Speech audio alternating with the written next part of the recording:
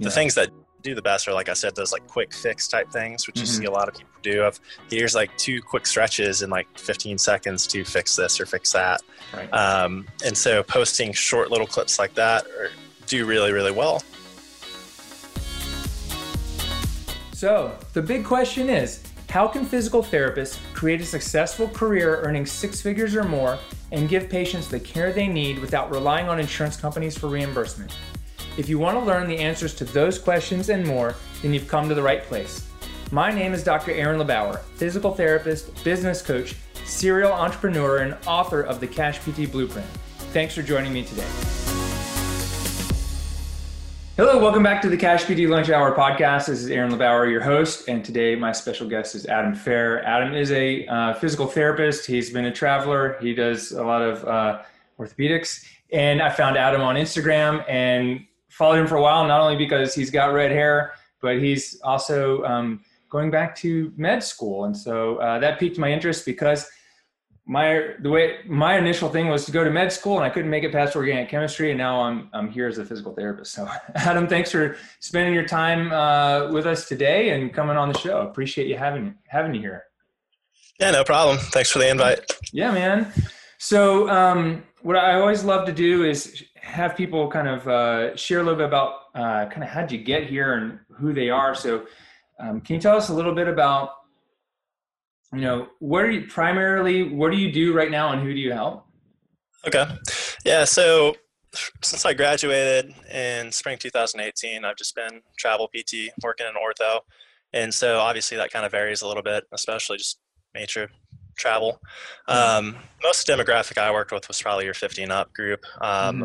In terms of my online stuff and who I've worked with there, mostly your 20-something-year-olds to early 30s, athletes, CrossFitters.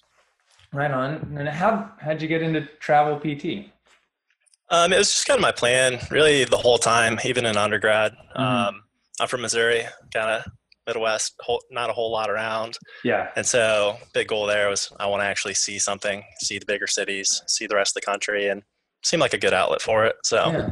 Right on. What's the most exciting assignment or place you've been to because of travel? Not too much, actually. So I went down to Georgia, and then I found a girlfriend. I think towards the middle of my second contract, and then just kind of stayed around there as much as I could. So yeah. Right on. So it was like, hey, let's go see the country. You got to Georgia, found somebody special, and then that's kind of what slowed it down. Or you guys still traveling? Yeah. Not right now. Kind of in that weird in between right now with just where the market is, plus waiting to hear back on med school. And so not really knowing what to do with myself and like where to relocate. So I've just started going a lot more all in on my online stuff because I have a lot of goals there. So right. Awesome. Well, how'd you decide you were going to be a PT? So it sounds like you knew in undergrad you wanted to be a PT, right? Was that? Yep. Was there something that, like, did you know in high school? Did you know, or is there something that happened, an injury or someone you met or some reason you decided to go down this path? So I actually didn't even know what a PT was until like midway through undergrad. I'm going to law school. That was my plan. A lot of things that fed into that, market collapse and other things. But basically how I got exposed to PT in the first place is I have a younger brother with special needs who has autism, cerebral palsy, some other things. And so that got my initial exposure and initial interest, and just kind of found it. Started my sophomore year of college, started looking more and more into it, and decided that's more what I wanted to do. So obviously still love it. In terms of the med school thing, it was something I considered a little bit at the time. Was drawn a little more to PT, mostly for the work-life balance type side of things, and then I became a workaholic, and then so the work-life balance thing wasn't really there. Yeah, that went out pretty quick. Yeah. So yeah, I don't have work-life balance either. I kind of see it as like a work-life mix. It's like if I'm passionate about something, I always want to keep doing it, right? Oh yeah, and that's where I've gotten with it too. It's not really giving one or the other up. Yeah, that's awesome. What? So you graduated undergrad, went to PT school, and was it your first job out of school traveling, or did you do something else for long? Okay. Yeah, I'm just traveling straight out. Don't most people say new grads shouldn't travel? Yeah, I mean, that's something people or a lot of people say. Professors are obviously pretty big on that. I just think it depends on the person. Depends on the person, depends on where you go. Like if you want to go try and travel to like a high volume PT mill as your first one, yeah, good luck. But if you can find like a good hospital based one, especially if it's rural or something like that, Yeah. I think you'll get a lot more guidance. And that's kind of what I did. I went to slow paced one-on-one, hour and a half south, hour south of Atlanta, where there wasn't a whole lot going on. So they had a lot more patients, and it was a good time to get started and learn. Awesome. How did you find out about that? Was it just luck of the draw, or was it? Yeah, it was just luck of the draw. And I mean, I knew what I was looking for. So I interviewed pretty particularly with it. And I was also a fairly strong student, I guess. So I was a lot more comfortable going into it than I think most people were. Do you think like, is there anyone that shouldn't travel right off the bat if that's what they want to do? I think it's just their confidence level. Like if they feel like they need some guidance and need more mentorship at that point, then yeah, I don't think it's probably the best option. But if they feel pretty confident in themselves and being able to handle a caseload and figure out things they need to, then I think it's fine. That's really my only standard, I think. Right on. How long ago was that you graduated? So I guess like 2.5 years or so now. Okay. So, and so, and you mentioned this as well, but and as you're applying back to med school, so why'd you decide to do that? Like, is PT not enough, or was there something missing, or was this like the plan all along? So it definitely was not the plan all along. I mean, like I said, I was like, I don't want to be a workaholic. I never considered being a physician when I was younger, and then here we are. So what it really comes down to is, I guess, 2 or 3 things. Like, first off, I love PT still. Like, I still enjoy it. My hope is to ideally go and become a physiatrist, so PM&R, and kind of blend both. And there's a lot of things I'm working on to do that, like an app and some other things. So I don't want to totally leave it. It's just kind of an expansion. Right. Main things that draw me there is just I'm a nerd. I like to learn. I like to try and understand things. And the more I get into PT, the more I realize there's a lot I want to be able to understand that I feel like I can't really do without going back to medical school. And kind of along with that, there's a lot of points I hit with my patients where I'm like, I want to be able to do more than I can now. And so that's what draws me to it for the most part. Is there a specific example of like, what is it? Where do you feel like you can't do it or don't know it, or your hands are tied by, our regulations or practice act? Yeah. So, I mean, there's the obvious ones, like just dealing with medications, dealing with imaging, things along those lines. And so that's a big piece of it. But sorry, I got distracted. I had to swipe something out. Yeah. No so, worries. Yeah, in terms of specifics, those are like the big ones that jump out, obviously, are just dealing with medications, getting imaging, longer plan of cares, things like that. I mean, is this because as a PT, you feel like your hands are tied sometimes because you can't order imaging, or it takes too long to get, like if I say, hey, patient, you need to go make sure this isn't a stress fracture. And I know they might not make the appointment, and it might be 2 to 3 weeks before I even hear back if I do. Yep. And so that's a big piece of it too. I've also, I think, as everyone has, run into some, especially older physicians, where they try and kind of control everything you do.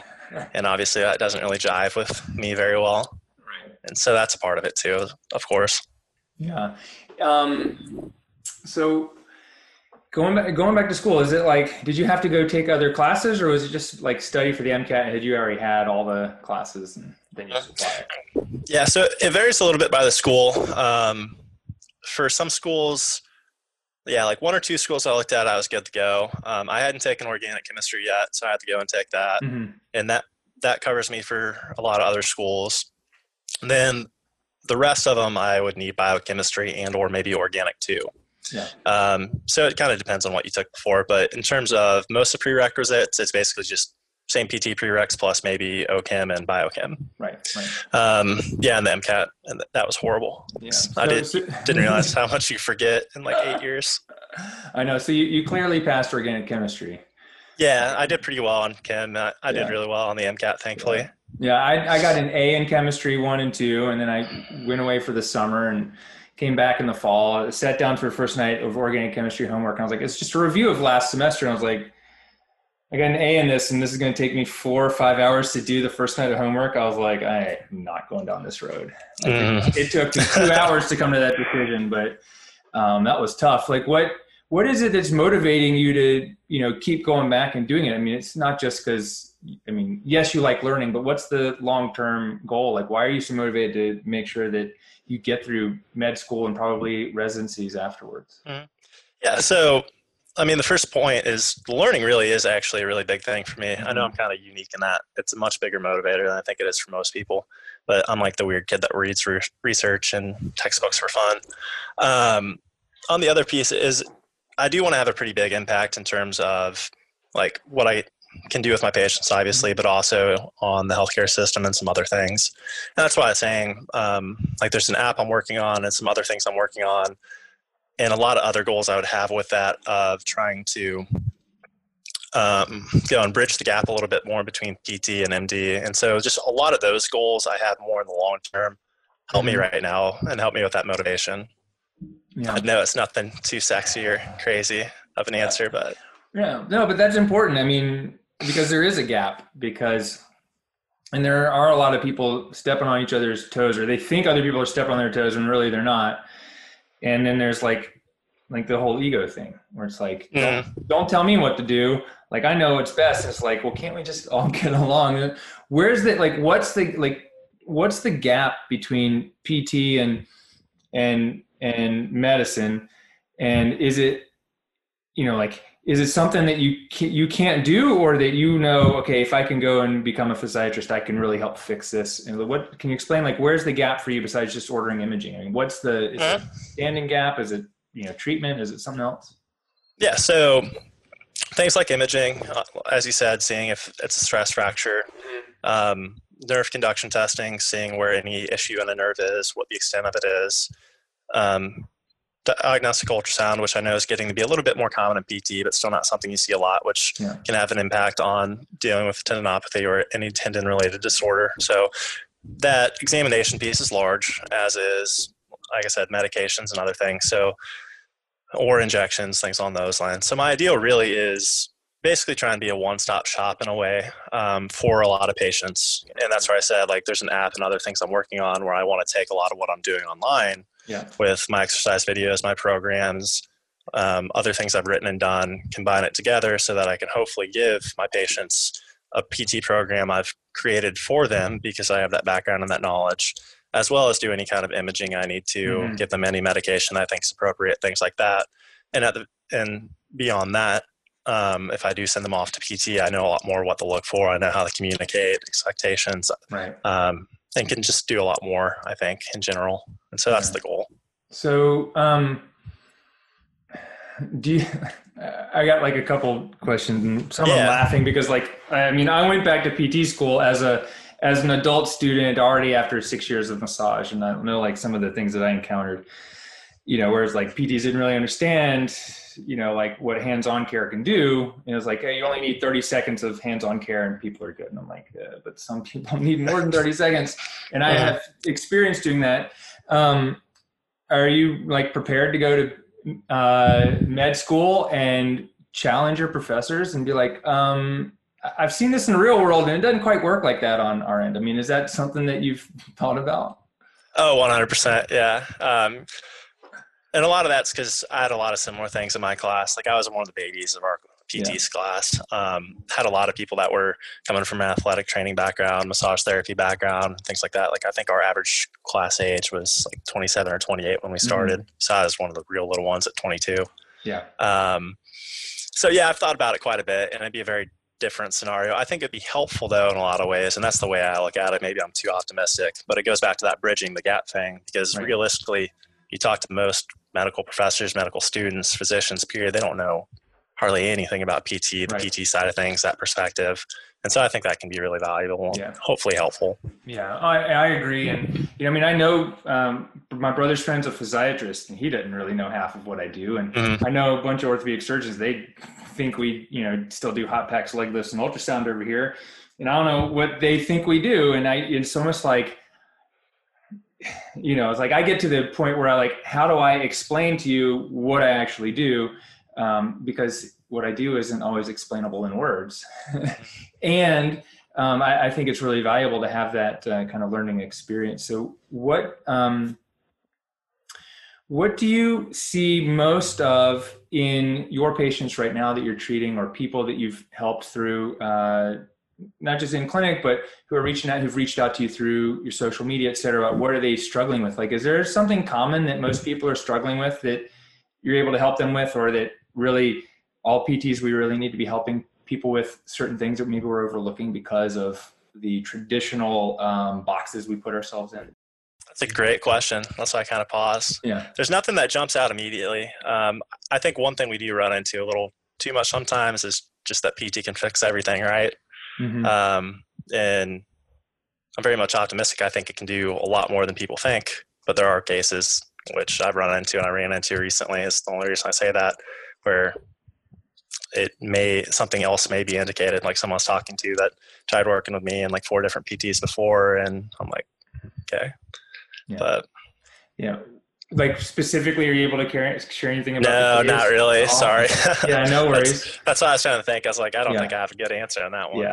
Yeah. I mean, I know that like we had someone in our clinic who is pretty much, you can tell like it's probably a stress fracture, but maybe not. And, it was like, what are their other motivating factors for, the activities they're doing? It's like, could we help them or not? Maybe not, but we got to rule it out. But then I'm like, well, are they actually going to go do it? Because it doesn't hurt when it's not being aggravated. Like, yeah. Well, if I could just say, hey, go do this now, and then we can rule it out. And then it's like, boom. But there's so much going on behind the scenes that are physical or not physical with all of our patients that we can't always know all the answers. But it'd be helpful to be able to have an opportunity to work alongside other people in other professions so that we can kind of knock out all the angles. But I get it. Is there, what's the number one thing, like with what you share on your social media? What do you find that most people want to hear about? Like, what are there the exercises, like the world's greatest stretch you were doing the other day, or is it education on, what is back pain and, where does it come from or something like that? Do you know, like, what are people hungry for? So that's such a complex one. And that kind of goes back to what I was saying earlier too, about depends on which demographic you're talking about, because I think a trap a lot of PTs fall into is they target towards PTs. And so if you're talking about that, that's a totally different thing. In terms of like your average Joe person, everybody's really looking for quick fixes, which is the fun thing. And that's kind of the challenge of social media. Because what sells really well and what everybody always wants is, what's the one stretch I can do to fix this, or the one activity I can do to fix this. And fortunately, a lot of PTs fall into the trap of selling it that way. But that's the main thing people are looking for, is it's what stretch can I do? What one exercise can I do that'll like make all this go away? Yeah. What is it? I don't know. You find it out, you'll be real wealthy. Yeah, it's not a stretch, and it's not a pill, and it's not a procedure. Probably, it's probably hard work. Yeah, and that's what I've tried to do, kind of from the get-go with mine, but especially a little bit more lately, is I've kind of cut down some of the exercise video stuff so I can go a little more in depth with talking and explaining a lot more, and just doing a lot more engaging with people to try and explain a little bit more about the process and rationale behind things. What's the number one question you get from people? Tell me what to do after they send like their MRI report. You get those constantly. It's just, especially a lot of people like outside of the US will just send you an MRI and how do I fix this? What do I do? But in terms of number one question, there's not really a consistent one. You just get constantly inundated with questions, DMs, comments of just, I have this pain, I have this issue, how do I fix it? And you just, get swarmed with that, even though they can't scroll down like 10 posts and go find something on that from like 2 weeks ago. Right. But, yeah, that's interesting. How'd you get into social media anyways? Is this like you were traveling, you're like, hey, I got some extra time, let me go start a Instagram account or sharing some exercises? Was there like a precipitating event, or is it just your generation of millennials, right? So it's kind of random, actually. I hadn't gotten on Instagram at all until I started this account. Like I was like a never Instagram person. I'm like, I love Facebook, I hate Instagram, whatever. And I just kind of randomly decided to start it and look at it a little bit just after boards. And originally I started targeted more towards PTs, and it's okay, this is going to be a little a lot more research, sharing research, talking about research, just trying to engage with PTs. And then I seeing all the other exercise video stuff and other things out there that were those like 5-second quick fixes and Right. like, here, do this to fix this. And I was like, I don't like that. And my thoughts were mostly, A, I think I can do it better because I can get more depth. And B, I want to actually try and give a little bit more depth and better solutions, or at least the best I can do with the format that's in Instagram to this average Joe people. And so that's kind of the path I went down with it. Especially because a lot of like my thoughts behind it, which I don't know if you read my personal statement I put recently, but was basically I want to try and make stuff a little more readily accessible to people that don't have a lot of money, coming from somewhere that didn't have a lot of money and not having a lot of money myself, just kind of when I was younger. But Yeah. Why is that so important to you? it's just kind of that piece of it. Like I saw the impact it had pretty clearly. Kind of like how I said before, I didn't know what a PT was until I was midway through college, right? Right. That's a lot of it, I think. Like it was not something I basically ever heard of around me. I go and talk to other people and they're like, oh, it was all over the place where I grew up when like all my friends did it. I think the big difference here is just there wasn't a lot of money to go do it. And that has pretty big impact. Like I wrote in there too is I've had chronic pain since I was younger. And I think a lot of that would have been a lot better had I had access to knowledge, information to try and address it and treat it. So cool. What's the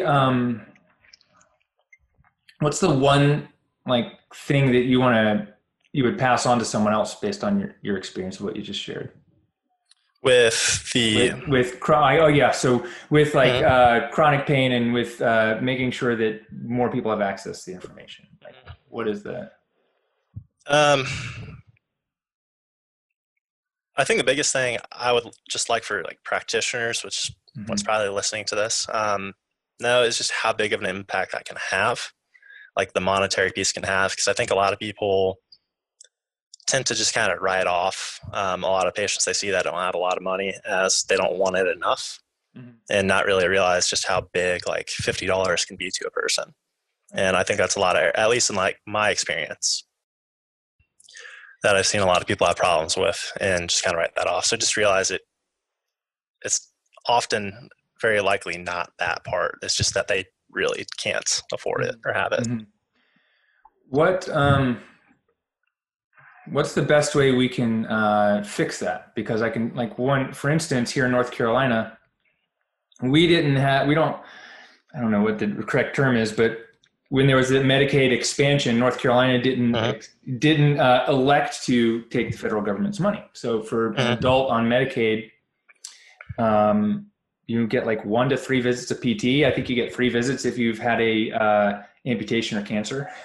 You get like 1 visit of PT, and it has to be in the hospital system. So I can't even treat adults with Medicaid if I want to. And if you have Medicaid in North Carolina, most likely, unless you're on Medicaid for disability, you're still more like Medicare for disability.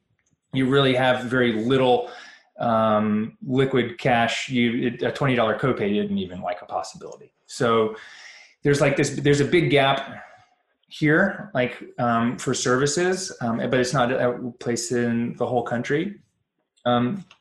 If there was one thing you could do, or that you are working on to kind of bridge that gap so everyone has access to PT, like what is it, or what do you think would be the best way to make sure that everyone has it and has some kind of,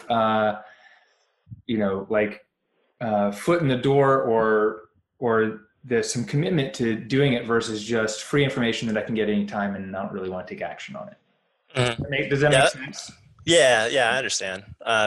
That's a really hard one. I mean, obviously I don't have the magic answer. Otherwise it wouldn't still be a problem. And it's especially hard just where our profession is, with generally being a lot more undervalued compared to other medical professions. And so you kind of run that risk of further like devaluing if you are to give things too freely, if that makes sense. So it's challenging. I don't really know how to answer it. What I've tried to do at this point to take steps against it is that free information I share online and things I try and build out there, and cheap rehab programs I'm selling and things like that. Other stuff I'm trying to work on is again that app and some other things to try and make a lot more that more readily or freely available. But in the community, I don't know. Yeah, I mean, like one of my ideas, or like, I think we should. I mean, there should be a PT in every emergency room for people to come in and have pain to be at least be that first person to screen people with musculoskeletal pain or symptoms. Because well, as far as I know, research shows that that's a cost savings effective way to triage people, but no one does it. And in order to do that, there's a lot of red tape you got to go through. So I think that there's that one thing, but whether that makes actually like treatment, it's not treatment, is it? That's more like, hey, I get to screen you, and maybe I can do some treatment in the ER, but I don't even know if that bridges the gap enough. I think. Well, I guess I'd love to know, like Adam, you mentioned your app a couple times. Can you tell us a little bit more about what that is and what is it? I mean, are you in a position to, some people have a non-disclosure agreement as they're developing something. Is it something you can tell us about and share with what it does and what your goals are? Can't really go a lot into it. Yeah. Kind of twofold things though, I guess, just real loose ideas. Like I said before, just kind of giving away for like me as a physiatrist to pass on and share a program with people. Two is same thing, trying to build in a lot of different programs and other things that people can readily access for very cheap is kind of the idea. And so try and give it a little bit more, obviously nothing that comes close to actually seeing a PT. It's like diet PT almost, but something that can try and hopefully help out a little bit.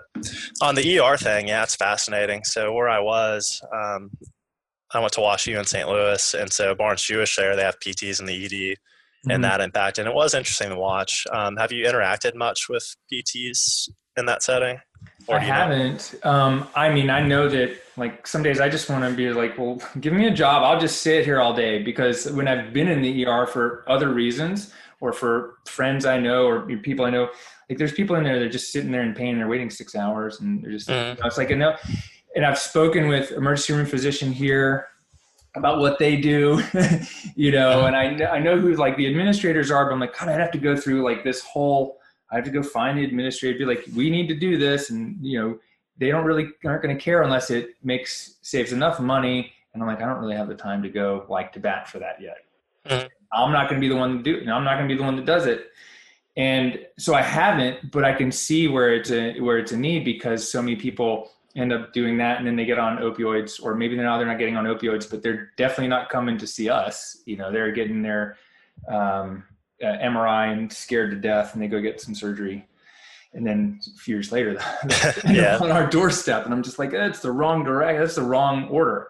I don't know. The way that I'm trying to do that is, educate the public, but I always want to know, like, what are other people trying to do? Like, I can see where you're going to be maybe you'll be our Trojan horse. Well, that's a lot of the goal, really, as it is to try and set up a little bit more, at least if I get to that point, try and set up a lot more of a network kind of between PTs and physicians, whether that's just talking, trying to share ideas and kind of understand a little more where the other one's coming from. Yeah. One benefit of the presence I built up and things now, assuming I continue through med school, should hopefully be a lot easier. Yeah, that's awesome. If you ever do want data, though, I'm pretty sure WashU has some data on cost savings and all that they published. Yeah, I know there's that WashU. There was I think a hospital in Virginia that did one. Maybe that's 10, 15 years ago, because I knew that when I was in PD school. There's also a dry needling in the emergency room. Oh yeah, I saw that recently. So I mean that stuff's there, and then it's hey, I got this, and this proves me right. But then I got to have we got to go have these other conversations that just even get us in the door, or show there's the logic of cost savings, right? Because if it was all about cost savings, Medicare wouldn't pay for an MRI until someone came to see us when they had back pain, but they'll still do that because it's cost savings isn't the issue. There's politics, right? Yeah, true. My turf and your turf and everyone's turf. So there's a lot of other dynamics to the situation, because if it was just purely cost savings, then we would think like maybe the data would be doing something for us, even for back pain. Right? Wouldn't you agree, or do you see it any differently? No, I agree. I mean, it's just a very fraught situation in general. Yeah. Obviously, where I came from and my exposure to it was unique because it was an academic hospital in that setting. So it's not your it's not really applicable other places very readily. Right. It would be, I think it'd be awesome if it was. Is there anything else you're working on right now? You got the med school app and, teaching exercises and rehab stuff? Yeah. A lot of it right now is I've been focusing on picking back up my account and getting it going again. Because like my account was doing really well. I was one of the faster growing ones because I just hit, I think, like 2 years on it like last week. And my first year was really strong, really, really quick. Now my last like 9 months, as I focused on med school, I like neglected people, didn't talk to people. Right. I mean, people buy people, right? So that's what sells. That's what keeps your account alive and things like that. So I've had to kind of go reconnect and start getting that going again. So I've been focusing on that. Like I'm about to launch a little like introductory weightlifting program for like 50, 60-year-olds this Sunday and just other things like that. I'm just getting going. Oh, and TikTok. That was interesting. Nice. How's TikTok going? It's weird. I mean, it's a lot easier to grow for sure. Like I think I hit 10,000 in like a week and a half on there, but it's a very weird, different environment. It just makes me feel kind of old. But. Right. Did you on TikTok, did that grow just from the video you put there, or did you share that over to Instagram and pull people over from Instagram into TikTok too? So definitely got like nobody from Instagram to TikTok. So just my first couple of videos did really well and got going on Steam. I think TikTok kind of gives you a little bit of boost at the start to get going, but it's just a weird, different environment. Because like even in terms of like same thing, people buy people, right? Right. But TikTok doesn't really give you the environment to like build that relationship with people very well because it's just not set up for that. So like trying to make sales or anything off that, it's kind of weird. Yeah. Yeah. I had like 700 views on my first TikTok video and like less than 200 on the next 4. And I was like, no one's watching my stuff and this is too hard. And maybe, was there something that you did to kind of, I mean, I know people put up videos of like someone touching the wall and they get 1 million views on TikTok. I mean, is there something specific you did or, So I think the main things that helped me, A, is the fact that I wear dress clothes, even though I get a hard time on it in all my videos and all those things, which on TikTok really stands out. It's like, okay, why are you there? Then I have my little banner with like my name behind it because everything's like a 10, 15 second clip. TikTok mostly goes by like how much of that do you watch, how much do they rewatch. So if they're looking at all those things, that catches attention. I think that's the main piece of it because all I've posted is just really simple stretches and like those quick kind of things. Yeah. And I don't know, like I said, it's just a different environment. That's interesting. I don't know. Yeah. What works best on Instagram for you? Like comparing like TikTok to Instagram, is it the same kind of things or stretches or, like, is there certain posts or post formulas that you've done that like, get a lot more views than others? Yeah, so I actually actively don't do what would probably do the best because it doesn't really fit with my brand goal and what I'm going for. The things that do the best are, like I said, those like quick fix type things, which you see a lot of people do. Here's like 2 quick stretches in like 15 seconds to fix this or fix that. Right. And so posting short little clips like that do really, really well, take off because short attention span promises a big solution. But I don't like to do that because it's not realistic. It doesn't really fit to that whole trying to give people something they can take action off of. In terms of my stuff, it just really depends. Basically, anything about the glutes does really well because people love the butt. And a lot of stuff about like back pain. Yeah, generally does pretty well. Yeah. And is it just because everyone has back pain at some point? I think that's a big piece of it. Yeah, it's just more widespread net. And that's one thing PTs run into on there too is like if you focus on a condition of like people that see it, there's only going to be a really small percent that's applicable to, right? Right. So that's a little harder to kind of keep people engaged every time. Yeah. So have you, you told me beginning of the show or before we started recording and even like on our email correspondence before or messaging, you kind of did like a self Instagram audit as maybe even as you were coming back, you realized you've got bigger, different segments of your audience that you didn't really realize. I mean, I've done that recently too, where I went back and looked at some stats. I was like, holy cow, like 4% of the people that follow me live in New York City. Well, it's the biggest city, but then the second most is my hometown. Is there like a specific way that you're now kind of changing things based on the new information about who the people are that are either the followers on your account or people that are commenting, paying attention, etc.? Yeah, so it'd be tricky. If I was really aggressively looking to just make money off it, Mm-hmm. it would definitely be an indication that I should change. So the big thing is I realize there's a bigger percentage of PTs, especially like foreign trained PTs that Mm-hmm. follow me than I'd realized. And so if I was just trying to make money, I'd shift it a little bit more to that. Like I said, though, my goal if it's a little more complex than that. Yeah. So my target's still mostly trying to give a resource for your layperson, especially your layperson that can't afford a whole lot. Yeah. So I'm not really shifting my focus too much there. Maybe a little bit in the future, but for now, no. Yeah, right on.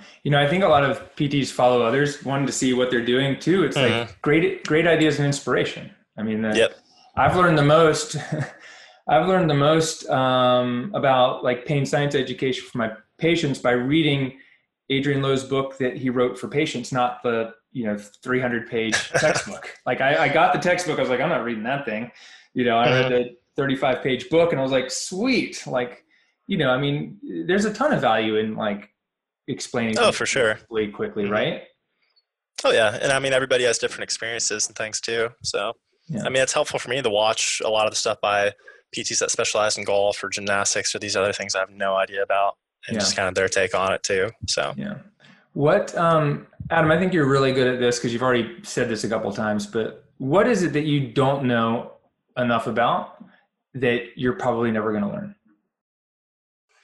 Like everything. Just the more I learn about everything, the more I just realize we're not going to have an answer to everything, and I'm never going to really be that satisfied with what we get.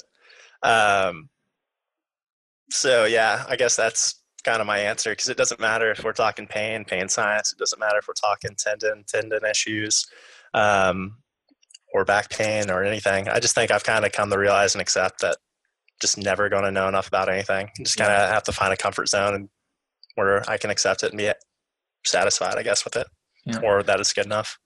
So if I can't know enough of everything, or if I can't know everything, how do I help people? And so that's where I said it's just finding that border of when do I know enough to make do with what I have. And that's where obviously knowledge is always changing. We're always learning more steadily and just updating as we go along. I mean, that's why things are so different in practice now than they were 10 years ago. Yeah. It's just realizing we aren't going to have a certain answer, and just being uncomfortable with the uncertainty and just taking basically an educated approach. Yeah, that's awesome. What superpower does your red hair give you? I turn red in the sun. Really easy. That's awesome. Get these little dots all over me. Yeah, I've got. I bought stock in sunscreen a long time ago. That's great. What if you could give advice to your younger self, even if it was like you at like 21 or 18 somewhere? Like, is there anything that you would say to yourself? I think the biggest thing is probably just don't really doubt what you think it is you want to do or what you want out of life, and kind of your life goals there. Because that was a big shift. Like I said, I had actively chose PT because I'm like, I don't want to be a workaholic. I want work-life balance. Mostly because I thought my expectations on what I would want out of life and what goals I would have would change. They haven't changed though. And at least not very much. And I think had I trusted myself and kind of my instinct back when I was a little younger, I'd be in a much different spot in a whole lot of different ways. Yeah. So that's my biggest thing. Awesome. What's your 10-year goal? At this point, well, right now it's to hopefully just get accepted into medical school, and then I would finish in about 8 or 9 years. Wow. And so that's pretty much the entire 10 years. Yeah. So it's get through that process. Do you have like a longer 20-year goal? I mean, is there something concrete way out there, or is it just this thing is such a big hill right now? It's like just focus on getting to the top. Yeah, so I do. And that's where I said kind of trust on where you think you want to go, because I've always been very much a planner long term. I mean, my ideal scenario, and it goes back to the wanting to bridge the gap a little bit, is to ideally go somewhere, become a physiatrist, and take on some form of like academic clinical role in both like an MD and a DPT program somewhere, and help try and kind of bridge that gap and educate and both sides on what the other has to offer a little more. That's really awesome. Yep. Hell yeah. Is that exist already? Are there's MD DPT programs, or is it just like Oh, find a place at like a medical school that does both of them? yeah, that's what I meant. Yeah. Yeah. Okay. Yeah, like WashU, where I went, for example, has DPT, and then I mean, a couple blocks away, the MD program, Yeah. things like that, and like a lot of faculty teaching both. Yeah. Cool. At that point, do you think you'll be out of touch with what the younger kids want to do and want to know? I think so. I mean, I'm already TikTok's already showing me I am like all these little like slang terms and things popping up. I'm like, I have no idea what this is. Right. Right. Only way I half noticed because my little brother is like 13. If it wasn't for that, I would. Like, Yeah. I just found out what bet means recently. I'm like, I'm not that old, I but don't even know what that means. Is it, shareable? I still don't really know. It's just like, I think it's like they use it kind of like that's chill. Or yeah, like they say that's bet is what I mostly hear, but I've heard it used like different ways too. So I'm still slowly figuring it out. That's awesome. That's awesome. Well, if someone wants to get in touch with you, connect, or check out what you're doing over on Instagram, what's your Instagram or website or best place to find you online? Yeah, Instagram's probably easiest. So that's just dr.affair.dpt. And that's my handle there. Okay. We're just looking up my name. There's not a whole lot of Adam Fairs out there. Yeah, Fehr, right? Yep. Mm-hmm. Okay. So there's like Adam Bagel Boy out there. Right. He always comes up first. It's not fair. Nice. Nice. Well, there's no other Aaron LeBowers, and there's probably no other Adam Fairs either, so it should be pretty easy to find. I mean, No, there's Adam Bagel Boy out there somehow. Okay. Yeah. Awesome. Adam, is there anything else you think would be helpful for people listening to know or think about before, whether they're applying to med school or treating patients? I think the biggest advice I'd probably have that I'd share right now is just when it comes to building Instagram and as a student and younger students, because I'm seeing more and more of that happen. And it's just the age group. Because I'm kind of like, I guess at this point, like a middle of the road one in terms of age, because I got kind of on the end of a lot of the bigger accounts, but now students are jumping in all the time. And I think my biggest advice for them is, just wait until you've learned a little bit more. Because there's a lot of people I keep seeing in like their first semester of PT school trying to build it out. I'm like, fortunately, you haven't really gotten real in.